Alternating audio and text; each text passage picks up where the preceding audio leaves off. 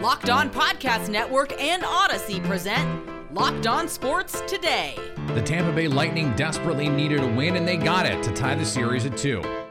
The LA Angels are mired in a long losing streak and have decided that it was time for Joe Maddon to go. And the Deshaun Watson story feels like it has hit a fever pitch. How did we get here? I'm Peter Bukowski, starting your day with the can't-miss stories and biggest debates in sports. You're Locked On Sports Today. Searching all major sports. Found. Let's start with the biggest story. In some ways, it had been a bit of a surprising 2-1 series lead the New York Rangers held heading into Game 4 of their series with the Tampa Bay Lightning. And in Game 4, we saw why that might have been surprising to at least some people. A 4-1 win for Tampa Bay as they even the series at 2 games apiece. Joining me now from Locked On Rangers, John Chick. And John, this has been a series where every game has felt very self-contained, where a game happens and it's like, okay, this team is gonna ride this momentum to the next game, and then we don't really see that. So what changed in Game 4?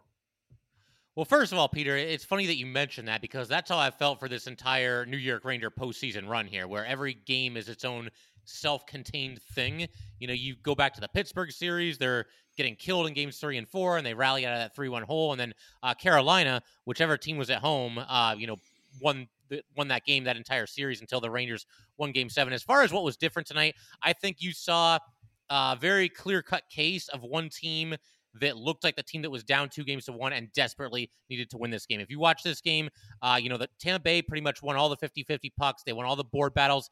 They had the edge overall in the special teams department, and they outchanced the Rangers. The Rangers just couldn't get anything going offensively. You got to tip your cap a little bit to what Tampa Bay did.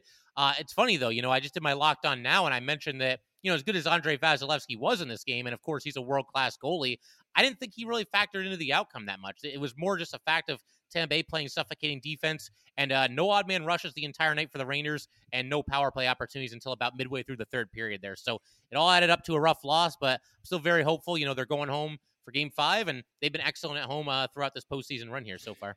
When we talked to you a couple games ago, you mentioned the ferocity that the Rangers played with, the energy that they played with. Now it's a best of 3. So there can be no games where you are short on energy, where you have these lulls. If it's not going to be that, both teams we expect to come out like a house of fire these next 3 games. If it's not going to be that energy, what can you attribute to wins that you think the Rangers could get? Well, as far as what they need to do in this game, I think you just got to get back to the basics and just start putting the puck at the net, like they were doing earlier in this series. That's when they've been successful in the playoffs, is taking their shots when they get the opportunities, getting pucks deep, just basically all the hockey cliches, and hopefully just get a little bit more going offensively. You can draw some penalties and get a couple of power play opportunities. The Rangers have been so good on the power play really the entire season, and certainly in the postseason as well. So I think special teams battles are still going to be very, very big the rest of the way in this series.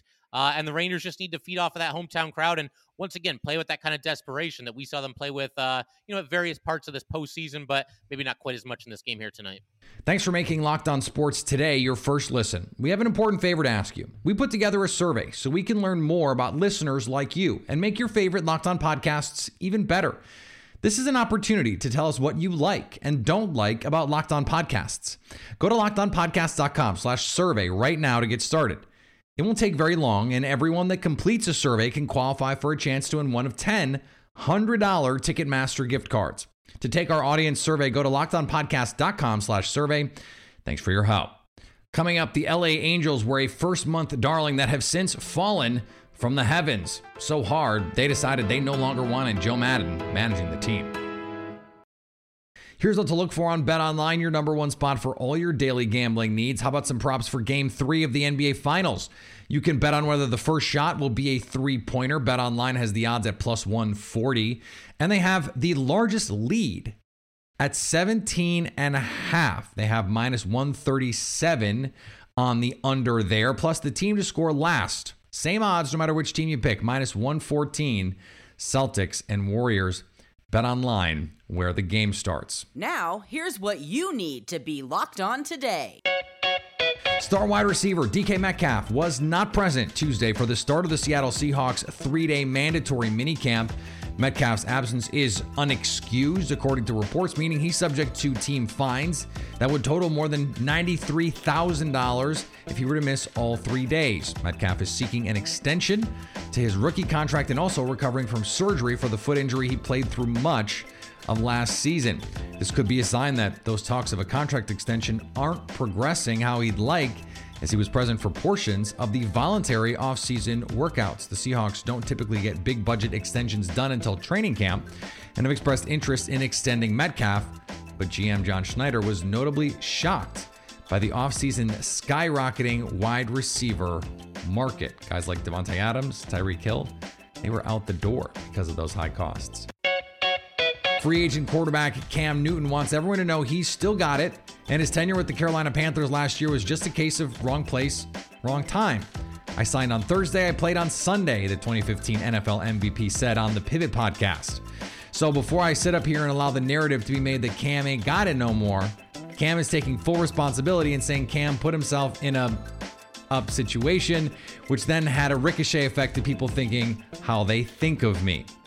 Newton, who is 33 years old, repeatedly said, "There's not 32 guys better than me." And certainly not 32 guys better than him at using himself in the third person. Peter really appreciates that one. The USGA announced Tuesday that all players who have qualified for the US Open are welcome at the US Open. The USGA asked themselves if the players who qualified but chose to play another event should be pulled from the Open, and they ultimately decided that was not the right course of action. What sets the second oldest championship in golf apart from the others is that none of the other four majors has criteria in place that forces roughly 50% of the field to go through 36-hole qualifying. And on the diamond, the Cincinnati Reds allowed 8 runs after a rain delay and still beat the Arizona Diamondbacks by 6. Well, that certainly took long enough. And was it ever really in doubt? I mean, the Cincinnati Reds, for the second night in a row, put together a beautifully complete performance to defeat the Arizona Diamondbacks. Hey, this is Jeff Carr from the Locked On Reds podcast, here to tell you about another great day at the ballpark for the Cincinnati Reds. The weather didn't cooperate, and this time they didn't decide to call the game early, and they came back. And they played the 8th inning, and they played the top of the 9th inning. They scored a bunch more runs, and it didn't matter because the Reds still had way more runs than the Diamondbacks did. But it all started with Graham Ashcraft. 6 shutout innings, beautiful baseball pitch. That's now back-to-back starts that rookie Reds pitchers have pitched shutout performances. That's 13 innings if you're counting from Hunter Greene and Graham Ashcraft of no runs allowed whatsoever. Beautiful performance by him. Happy to see that the lineup continued its dominance. A great 3-run blast from Joseph Daniel Votto and Brandon Drury with another home run. Is Brandon Drury playing himself onto this roster for a longer period than just this year? Might be a little bit premature to be saying such things, but he's been a nice fill-in for an otherwise banged-up Reds lineup. Here is another story you need to know. 2 weeks ago, the LA Angels were 27-17 and probably feeling pretty good about themselves. 2 weeks later, 27-29 on a Tuesday, firing their manager, Joe Maddon. Things went aggressive in a hurry. Joining me now from Locked On Angels, it is John Frisch. John, the question I think that we have to ask is how much of this move was predicated on the idea of this is Joe Maddon's fault versus just this looks bad? Yeah, I think that you could probably put 85% of the blame on Joe Maddon. Okay. And I watched, as a fan, I'm a very dedicated fan. I've watched every game, and I cannot tell you how much my brother, who co-hosts Locked On Angels with me, and I have been frustrated with some of the moves that he's made in the last few weeks, and even back to when they were doing really well. And that includes bullpen overthinking, mismanagement, when they're going through this slump, not moving anybody around in that lineup. Look, there were a couple times over this 0-12 stretch where the Angels were within 1 run. They had a lead sometimes, and some decisions that Joe Maddon made kind of cost the Angels. And, you know, the difference between a 4-8 stretch and an 0-12 stretch apparently is your job, because that's what ended up happening. How does a team with this much talent lose 12 games in a row? Yeah, I think it goes back to some of his decision making. When you have a guy like Mike Trout struggling, there's no reason why you don't try to plug him in the leadoff spot and see how that goes. Get him a few reps, see if he can break out of this slump. Put Shohei behind him and give him some protection rather than have Shohei in front of him. Look, Joe Maddon didn't really move much of the lineup around at all, if any. And the other part of that is we had Joe Adell come up as a necessary move to replace Taylor Ward, who's hurt right now, and Anthony Rendon's hurt right now too.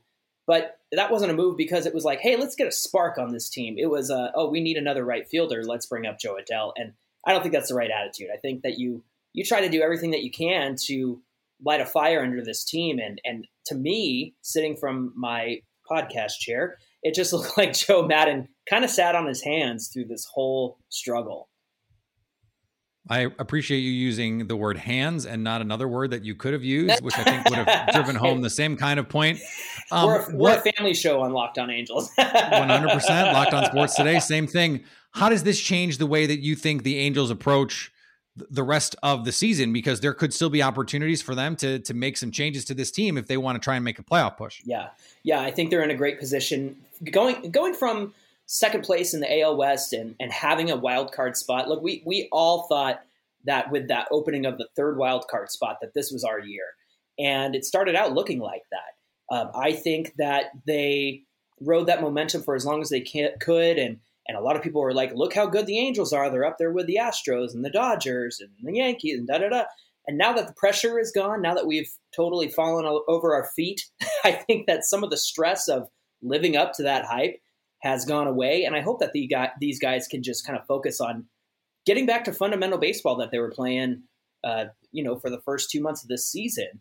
I think now is the time to make this change because they're only a game and a half or maybe a half game out of the third wild card spot right now behind Boston, who they're playing.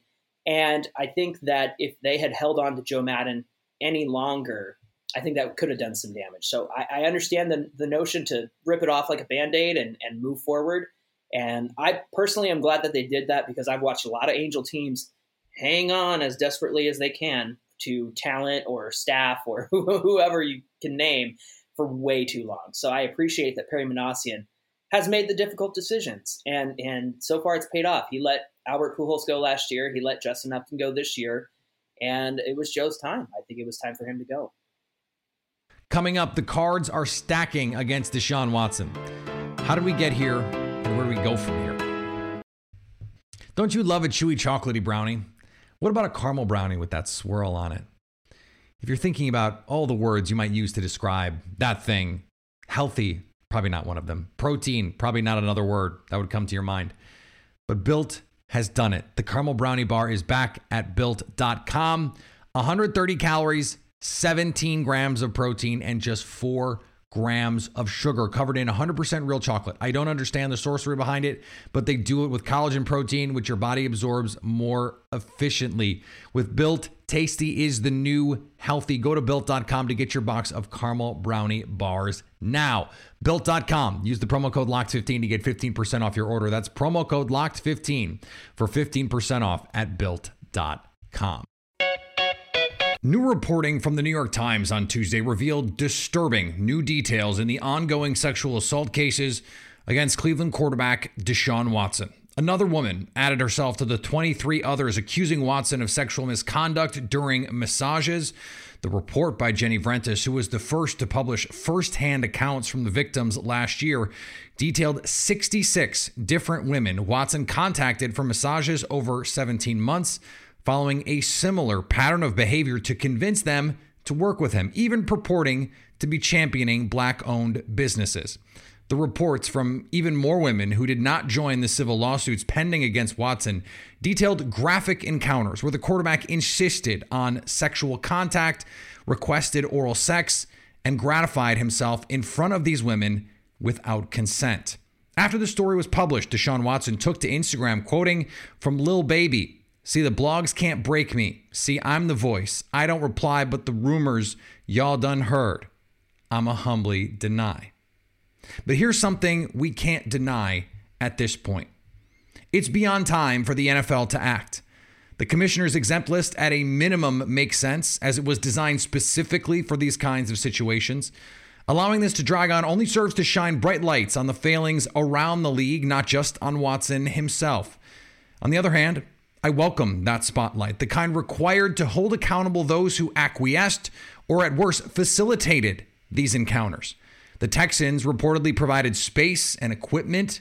The Cleveland Browns allegedly investigated these allegations, signed Watson to the biggest deal in NFL history with historic guarantees, and structured it so Watson would lose the least amount of money in year one if he's suspended, in an act so craven and so unconscionable, it's hard to even fully comprehend. Deshaun Watson should not set foot on an NFL field again, and not just because I think the NFL should suspend him indefinitely, though I think they should, but because no NFL team should countenance employing him. This is the same league that refused to sign Colin Kaepernick because of a peaceful protest. The sad reality is the Browns knew the truth. Once Watson was throwing touchdowns again, fans would forgive, or at least willfully forget, about these allegations. That's the difference between Watson and Kaepernick that matters to the Browns. One is a potential all-pro player, and the other, even 4 or 5 years ago, was likely a backup. This is sports, but no one wins in this story. The Browns invest in one despite a lurid and ongoing investigation into sexual predation. The alleged victims, whose stories are being told, must relive the trauma they've endured. All while fans and even some media look the other way, revealing a truth we too often like to ignore. We don't treat football players like people. They're commodities, names on a fantasy team. Ironically, we treat them the way Watson is alleged to have treated these women, like objects, worthy only of selfish gratification. This is one of those sports stories in which everyone loses. And finally, Aaron Rodgers will play the rest of his career with the Green Bay Packers, at least according to Aaron Rodgers. In response to whether he would finish his career with the only NFL team he has ever played for, Rodgers simply said, "Yes, definitely." Just me smiling for no reason in particular. Just happy, just smiling. Thanks for making Locked On Sports your first listen. Now go make your second listen Locked On NBA. From the first jump ball, the play-in tournament, to the last possession of the finals, Locked On experts take you deep inside the playoffs with insight and analysis affecting all 30 teams. It's free and available wherever you get podcasts. Coming up Thursday, who will take the next advantage in the NBA Finals? So at least until tomorrow, stay locked on sports today.